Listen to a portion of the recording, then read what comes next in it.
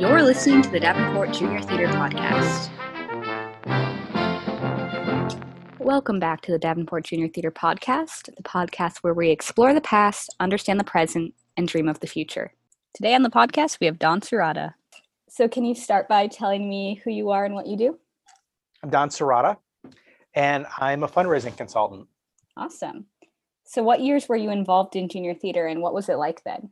Oh gosh, what years would it have been? It was probably like 1980, and I was involved throughout the 80s. Mm-hmm. You know, I graduated from high school in 89, and so I was involved most of my time in high school. You know, probably fairly typical. By the time I was a junior, I was working and doing other things, and I was not as involved with junior theater. I didn't do any plays my senior year, for example, but I was very actively involved from the time I was in third grade through my sophomore year in high school. How did you get involved? I'm the youngest of 6 kids, and my brother was in theater and high school at Pleasant Valley. And so I guess it was when I was in third grade, the high school did The Music Man, and they needed to cast Winthrop. And so they had kids audition to play Winthrop in The Music Man. And I got the part, and I had a lot of fun with it. And it felt like, you know, it was kind of cool to hang out with the older kids. And I just really enjoyed theater. And my mom knew about junior theater, and she encouraged me to, she was encouraging me to get involved with junior theater. And I can remember that she wasn't calling, or she wasn't kind of moving as fast as I wanted her to. So she said, well, if you're so eager to talk to them, why don't you call them? And so I did. So I picked up the phone and I called to find out what needed to happen and what was the next step. And Mary Neiswander answered the telephone. So I didn't know this at the time. I wasn't aware of it at the time, but my mom told me later that Mary was very impressed that, you know, as a third grader, I was the one that made the call to find out about classes. Yeah, definitely. So when you were at junior theater, did you have a favorite backstage or onstage memory or mistake that happened while you were there? I don't know if this is a favorite memory. This is definitely a mishap. And actually, interestingly, this is toward the end of my time with junior theater. I think it was one of the last plays that I was involved in. One of the last plays I did, if not the last play, was Aesop's Fallables. And I was playing the wolf.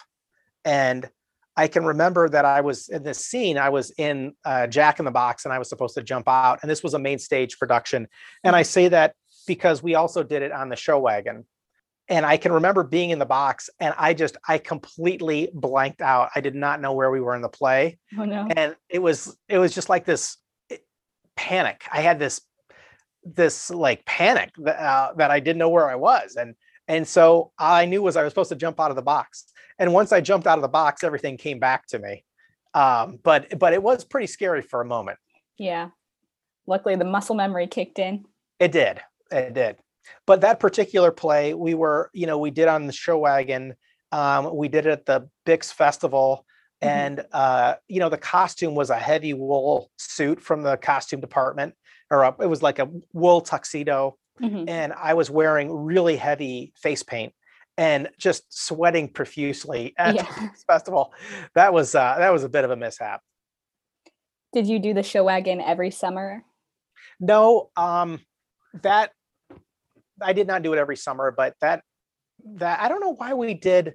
I don't remember. I think that year the theater might have been having renovations. There might have been renovations of the theater, and so we did more show wagon because this really was more of a main stage production. And so it was unusual, I think, for us to be doing this particular show on the show wagon. Yeah. So while you were at junior theater, did you have a favorite thing to do, whether it was classes, main stage shows, or show wagon? Well, I enjoyed the main stage shows, and I was involved in classes the whole time I was there. But for better or worse, I kind of felt like once I had been selected for a main stage show, Mm-hmm. I felt like that's where I wanted to be and not be in classes. Mm-hmm. And, that probably wasn't the most mature position for me to have at that time. I probably could have worked on my craft a little bit more, but I wanted to get out and do, and I wasn't so keen on being in classes at that point. Yeah. Which shows did you do? Do you remember any of them? Oh, I remember, if I thought about it, I could probably go through all of them. The first show that I was in was The Butterfly That Blushed, and then Indian Princess were the first two. Mm-hmm. And then I was in The Ghost of Mr. Pennywinkle and Secret Garden, Aesop's Fallables. And there were some in the middle there that I'm probably forgetting, but those are a handful. Did you have a favorite? Actually, one that I'm remembering now that I did forget in my first answer was Emperor's New Clothes. Mm-hmm. So that was a good one. I enjoyed Emperor's New Clothes. Awesome. So now today you do professional fundraising. So how did you get into that, and what does that entail? I got into it because I worked at the University of Iowa Foundation Mm-hmm. as a student, and my brother, again, having, being the youngest of six, served me well. Mm-hmm. My brother Joe got me into the theater opportunity at Pleasant Valley. And then my brother Charlie called me when I was a freshman at Iowa and said, Don, you need to be doing something outside of class. You need to be involved in something. So I want you to go to the Iowa Foundation and talk to them about volunteering. Well, I went to the Iowa Foundation, and they said that they didn't need any volunteers, but they would hire me for an office job. And by that time in my life, I'd been starting to work in restaurants. I worked at Jumer's, Castle Lodge, and I didn't really feel like I needed a job because I was working in restaurants Mm-hmm. in college. But I thought, well, this is during the day and I can fit this in. And so maybe I can kind of get this opportunity and grow into something else while I was there, because the office job wasn't really what I was looking for. I kind of felt like I had a job covered. Right. And I felt like this was a learning opportunity. And my perception at the time was that I wasn't going to learn what I wanted to learn in the office environment. Mm-hmm. But that was wrong, because being in the environment allowed me to learn a lot. Learning a lot about the project management, Mm-hmm. and the project management of the campaigns and the interaction with the donors. I learned a lot in that role, even as a student who was really just a gopher. Mm-hmm. So when I graduated, I was looking for my first job out of school, and I had studied public relations journalism with a minor or with a focus in public relations. And I was faced with having to do an internship, and I paid for school myself, and I really needed to make some money. Mm-hmm. And so an internship wasn't going to pay. And I thought, well, what am I doing? I've had a 4-year internship in fundraising. I really should be doing this as a career. Mm-hmm. And so my first job out of school was working at Indiana University, supervising students who called alumni. And so I'd worked, in a fundraising environment, whether in that case, it was coaching the students who called alumni, but then later on, I was involved in soliciting alumni, developing campaigns to encourage alumni to support. By this time, I'd moved on to a different university. But so now as a consultant, I'm helping nonprofits with their fundraising programs and helping them to be more productive and just be smarter about their fundraising, or to help them do it. A lot of nonprofits really don't know how to fundraise. And so that's what we help them to do. Awesome. So you also served a few years with the Junior Theater Board. So what was that experience like? Oh, it was a great experience. I hadn't been to the complex, the Annie Wittenmeyer complex, for some years, and there was an open house that I don't remember how. I think it might have been on Facebook. There was some opportunity to be at the complex, And I live in Chicago now, and I went to, my parents still live in LeClaire. And so my mom and I went out to the complex and we met Daniel, and my mom was kind of promoting me a little bit and let Daniel know that I was a fundraiser. Uh-huh. And so Daniel and I started chatting about fundraising, and ultimately it felt like a way I could contribute would be to serve on the board. And it was a great experience for me to see that aspect of junior theater as an adult and as a volunteer. But it really wasn't set up to support a volunteer from Chicago. So the potential for me to serve as a volunteer was not as robust as it could have been had I lived in the Quad Cities. Yeah, that makes sense. Yeah. But Daniel has told me you did do quite a bit of work on the fundraising campaign in 2017 for the Nicewander Theater renovation. So can you talk about that? Yeah. Well, we, at that time, Daniel had just secured a fundraising database. And so we were working together on the data, and because of my role as a fundraising consultant, we have access to different tools, philanthropic screening tools, to identify people who've been supportive of other nonprofits, for example. And so we collaborated. I think that someone in Daniel's position is often fundraising in a by themselves. I mean, there may be volunteers that want to help, but without having somebody who's been a fundraising professional, there really isn't anybody to talk to. Right. And so we were able to work together and collaborate. And I think an area where I helped was on the first brochure for the Mary Fund, thinking through the gift levels and the names for the gift levels, and just kind of thinking through the marketing of that. So that was a great experience. And it was fun to work with Daniel on that. And Daniel's very effective as a fundraiser and knows the importance and can tell the story as well as anybody. So that's really what fundraising is about storytelling. And I have to say, as someone who had been away from junior theater for a long time, to come back and see the complex and see all the growth and see the improvements to the building on a shoestring budget. When I say the building, I mean the theater. It's just absolutely extraordinary, all that has been accomplished with very, very little money.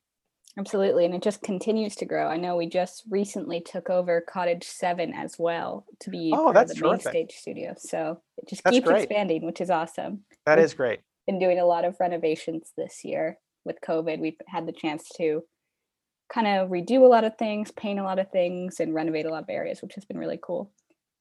That's great. So we also like to ask our alumni some fun questions. So do you have any secret talents, hobbies, or passions people don't know as much about? Well, since I just took over my company in January of 2019, my fundraising consulting firm, Termola and Watkins and Brandt, is my passion. It's where I spend almost all of my time. But I am involved with the Humane Society, the Treehouse Humane Society. And so my wife, Jenny Thompson, and we have 4 cats. So, so our cats are our, part of the family, and they take time, and that's fun. So as far as hobbies are concerned, there are different things. I like technology, build computers, woodworking, these sorts of things. Awesome. So if you could have lunch with anyone throughout history, who would it be and why? Oh boy.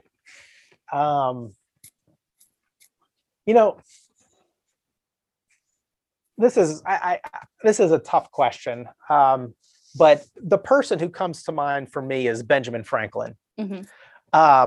Because Benjamin Franklin was an individual who really kind of created philanthropy. I mean, if you go back and learn about Benjamin Franklin, the way, a lot of the ways in which we fundraise today started with the way that he did it. Mm-hmm. And so he was also somebody who was very focused on time management. And that's always something that's interested me. Yeah. So as someone who clearly you believe junior theater should be supported because you've helped with so much of the fundraising, why do you think programs like junior theater are important to support and continue to fundraise for? I think programs like junior theater have the potential to really have a significant impact on kids. And it had a terrific, it had a very positive impact on me. Mm-hmm.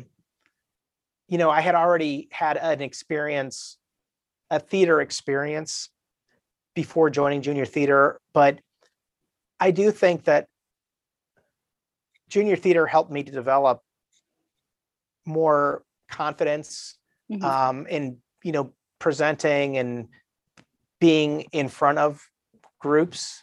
And particularly today, when there's so much opportunity for us to isolate. If you go to college, with the pandemic, obviously right now people are taking online classes, but even before the pandemic, you've got everything in your dorm room, cable television, internet, pizza delivery. You don't even have to leave. And so I think programs like Davenport Junior Theater are really important to encourage kids to just be with other kids and to socialize and to work together and to take direction, to have responsibility and work as a team. And, I wasn't particularly athletic as a child. I played soccer, but I wasn't somebody who was really focused on sports as a kid. And I think that teamwork that comes with putting on a show and working together and having responsibility and having an important role to play and knowing that people are counting on you to fulfill that role. Davenport Junior Theater allows all kids to have that opportunity. And I just think that the way things are going these days, it's really important to maintain those opportunities for children. That's awesome. Yeah, I agree. So my final question for you is, what advice would you give a current or future junior theater kid? Well, I guess one of the things that I mentioned earlier, that I wasn't so big on the classes, that I kind of felt like the main stage was, once I graduated to the main stage, that the classes weren't as important. And I guess an advice that I would give to a kid who is in junior theater today would be to recognize what a gift it is to be a part of that program, and to really recognize the lessons that are there to be learned, and that there's plenty of opportunity to get attention and to perform and to accomplish things. But along the way, there are things that there's a lot of opportunity for growth, and that growth doesn't always happen on the main stage. Awesome. Well, thank you so much for taking the time to be on the podcast today. Oh, it's my pleasure. Good to be with you. Yeah, good to be with you too. This has been the Davenport Junior Theater Podcast. Thanks for listening.